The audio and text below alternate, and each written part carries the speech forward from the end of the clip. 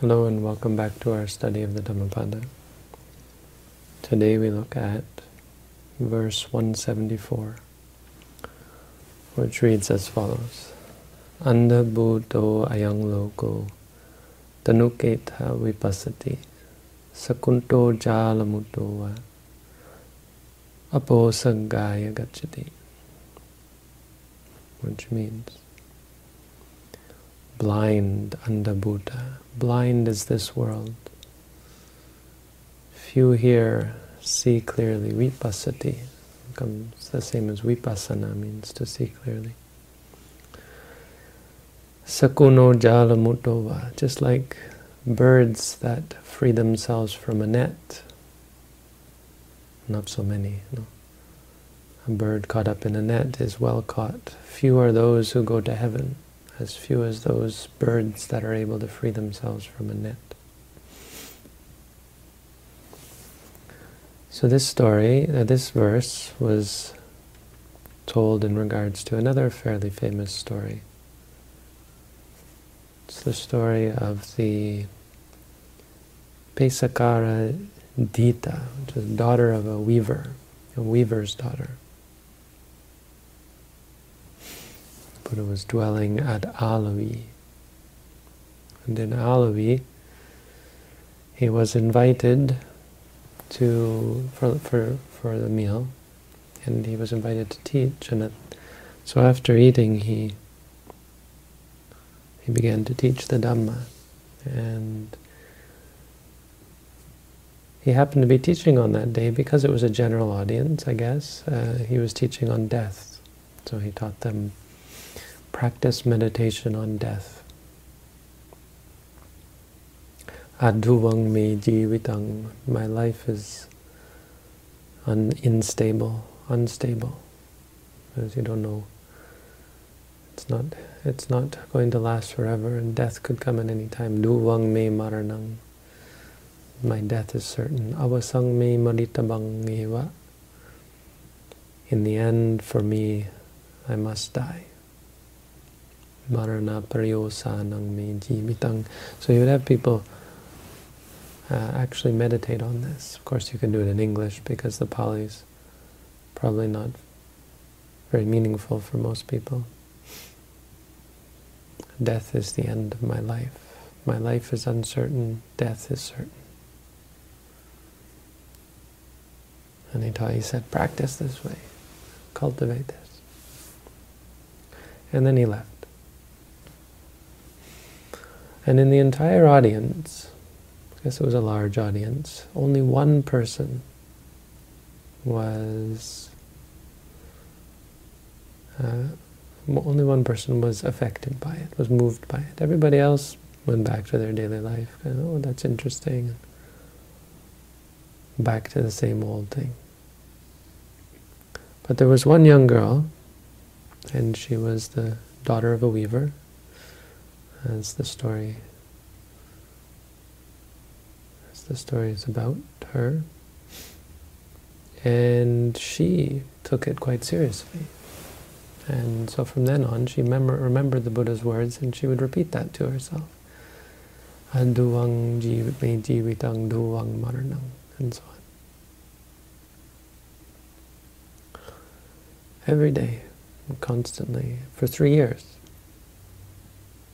And it so happened that 3 years later, the Buddha, and they say that every night the Buddha would enter into some kind of higher state of mind and send his mind out and get a sense of who was able to understand his teachings. Every night he would do this. 3 years later, on one night, the Buddha was reflecting, and he thought about this girl, and he thought, oh, by now she is well able to understand my teaching. And so he went back to Alavi. Of course, Alavi wasn't where he was living most of the time. Most of the time he was in Jetavana. But he traveled back to wherever Alavi is. And again he was invited for a meal. People remembered and thought, oh, this was a wise man. They hadn't done anything about his teaching, but they thought, oh yes, well, what he says is true. People who believe in, have faith in teaching is it's a lot more than those who actually put it into practice, as far as religion goes. But they had faith in him and confidence and appreciation, and so they invited him and again invited him to teach. Buddha sat down and he didn't teach. He just sat there. They invited for a meal, and then after the meal was over, he just sat there. So it turns out this young girl who had diligently practiced his teaching for 3 years, turns out that she heard that the Buddha was coming and she was very excited. But then her father said to her, "Oh, I needed to fill this shuttle," they call it, right? Shuttle is the thing you send back and forth between the loom. "I need you to fill it up with thread." And she thought, "Oh no, I'll miss the sermon. Well, if I don't, my father will beat me." That's what the commentary says. Her father wasn't a nice guy, I guess. Or maybe she was, I don't know. Anyway, this is what she thought to herself, that he would beat her. So I better go and fill it up. So she went to the workshop. I guess was far away from the house. She had to walk some ways through the town. Get to the workshop and fill up the shuttle. And on her way back, she took a detour. But this took her some time.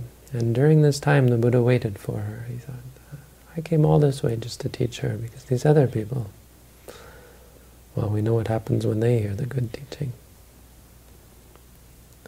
So he waited. And it says that everyone else, when he didn't speak, no one else spoke as well, because when the Buddha is sitting quiet, nobody dares to speak. So they all just waited.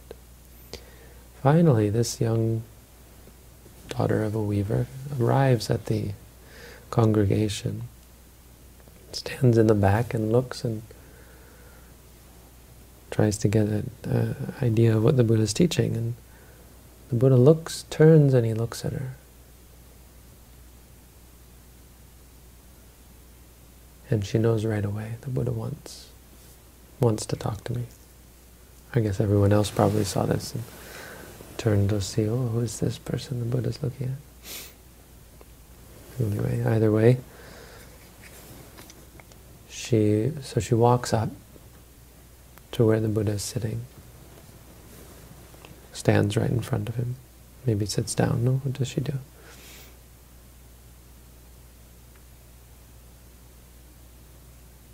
No, she stands. She stands in front. The Buddha was probably on a higher seat. They tended to put religious teachers up a bit high, so she stood in front of where he was sitting. And the Buddha asks her 4 questions. Kuto Kumarike, young girl. Kuto agachasi, where are you coming from?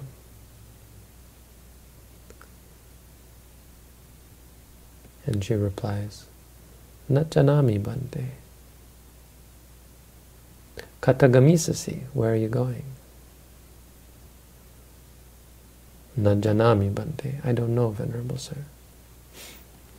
Najanasi, you don't know? Janami Bhante, I know, Venerable Sir. Janasi, Najanami Bhante, I don't know, Venerable Sir. And the whole crowd starts to get quite upset and says, who is this girl? What kind of answers are these? The Buddha asks her where she's coming from. She says, I don't know. You know where you're coming from. You're coming from your father's workshop. You've got this shuttle here. Clearly, where you ask you where you're going. You say you don't know. You're going home. You're going to. Obviously, you know where you're going. And then what's this? Don't you know? Buddha challenges you, and you say you know, and then he says, asks you to confirm that you know, and you say you don't know. Don't you know? I do know. Do you know? I don't know. What a crazy young girl. What an impudent little brat. When the Buddha holds up his hand or something, he gets them to be quiet. And he asks her, what did you mean? What did you mean by those answers? And she says, well, I know Buddhas don't just ask idle questions. So clearly, you're not asking about me coming, you know where I'm coming from. And I know how you teach. I've heard you teach before. And so I know when you ask, where are you coming from? It's about reality, about life, and I don't know where I'm coming from. Before I was born, that's all I have. That's the only memory I have. I don't even remember my birth. But before that, no idea. And where am I going? I also don't know. It depends very much on my state of mind, as you've taught. And then the other two, when you ask me, don't I know? I have to admit that I do know that I will die. So I do know something. But then when you challenge me, do I really know? And actually about my death, even about my death, I don't know. I don't know where it's going to be. I don't know when it's going to be. I don't know why it's going to happen. I don't know where they're going to throw my body. I don't know where my mind's going to go. I don't know much about anything at all. Nothing is certain. And the Buddha says, sadhu. Does he hold up his hand? Sometimes he holds up his hand. Sadhu karang dattva. He said sadhu 3 times. Oh no, he says sadhu after everyone, every time. Sadhu karang dattva. And then he asks her about the second question. What do you mean about this one? So, and then he turns to the people and he says, all of you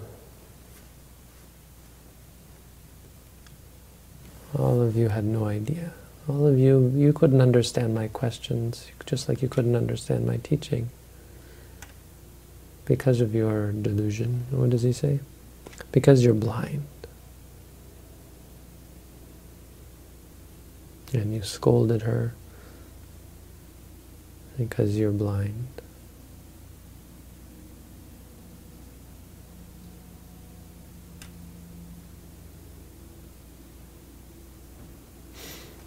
Because only those who have the eye of wisdom, only they can see. And then he pronounced the verse. So there's a few lessons here, or 2 lessons, I guess. The lesson of the story, I mean, the big lesson that the story gives us is about mindfulness of death, which is a curious thing as to why the Buddha taught mindfulness of death. You might ask, is that really the Buddha's teaching? In fact, mindfulness of death is quite useful. It's a very useful gateway to bring people to understand about impermanence. I mean, it is a teaching on impermanence. We live our lives often as though we're going to live forever. Maybe we don't have the view, I'm going to live forever, but our short-sightedness and our narrow-mindedness is such that everything we do is only for our present gratification, is for building up results that are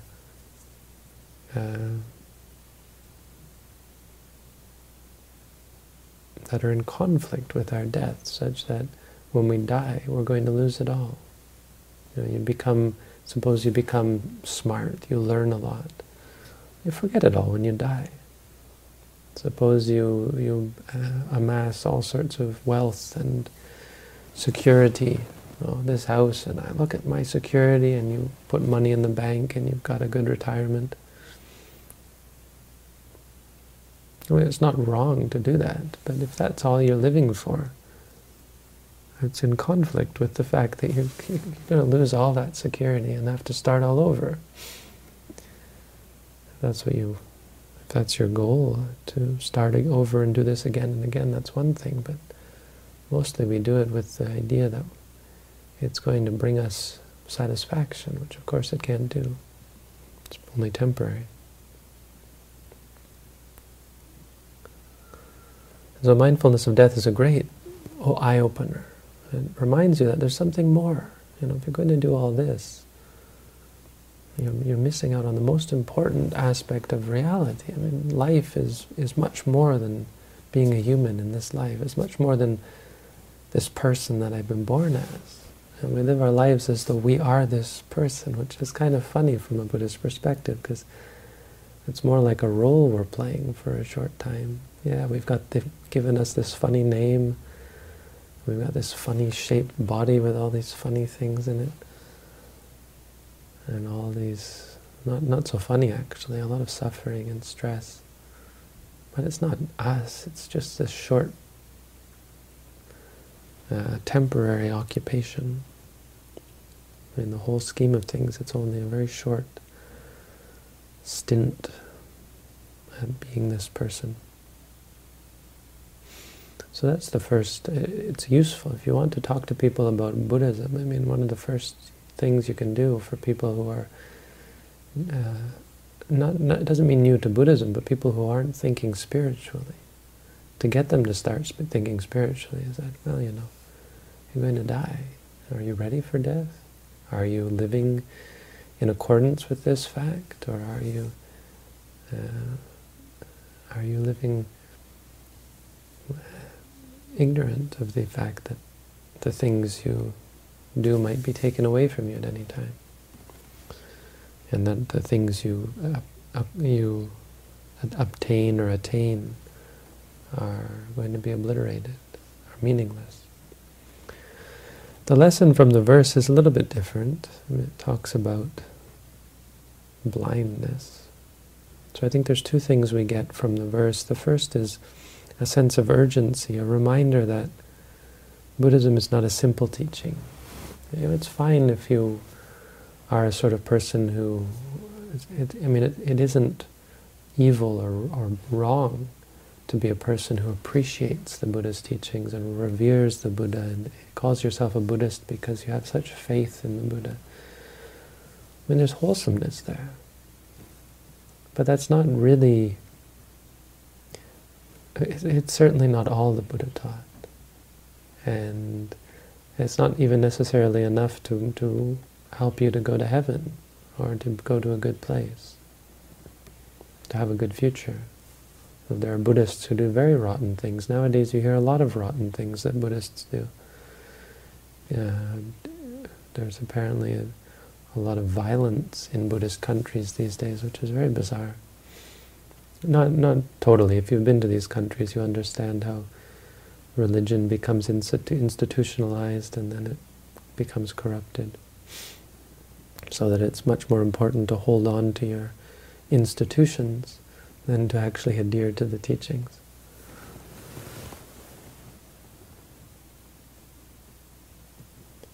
So a reminder that most people are blind. Few are those who actually see clearly. That it's not enough to just be an average, ordinary person. And Buddhism isn't about living your life in an ordinary way. There's much more, and that coming to see clearly is really what needs to be done. If you want to go to a good place, the only real reassurance is to have clear insight into how things work. Without that insight, you're in so much danger of doing the wrong thing. Of building the wrong habits, of concentrating your mind in the wrong way because of your ignorance. So it's not about teaching you or believing in certain teachings. It's about seeing for yourself. And the other side of that is for those of us who are practicing, this is an encouragement. I mean, it's an encouragement to this young girl. It's an encouragement to everyone who undertakes to practice insight meditation, that you're doing something that's quite rare, quite valuable, quite worthwhile, quite powerful. It has the power to bring you a good future, a guarantee of happiness, of peace, freedom from suffering. So at the end of the verse, the young girl became a Sotapanna. So she was primed for it, quite a special person, and just standing there listening. Standing up, she became a Sotapanna. That's what the commentary says, believe it or not, as you like. But then she apparently went home, and when she got home, her father was asleep, and so she closed the door. She banged something, and he woke up and he was startled, and he jerked something, and the loom went stabbing something in the spindle, maybe, I don't know, whatever it is, went stabbing into her chest, and she died. And immediately was born in one of the high heavens, Tusita heavens, if you're interested. Her father was so upset, and he went to see the Buddha, apparently, and having gone to see the Buddha, he became a monk. The Buddha taught him this teaching of, because he was so sad, he taught him the teaching of all the tears and all the waters and all the oceans are nothing compared to all the tears you've cried over your daughter, over the death of your daughter. How many lifetimes? Point being, there's no benefit from crying. You don't get anything out of it. Better ways to spend your time. Life is uncertain. Death is certain.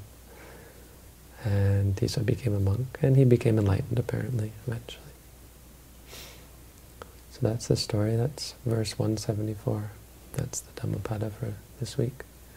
Thank you all for tuning in. Wish you all the best.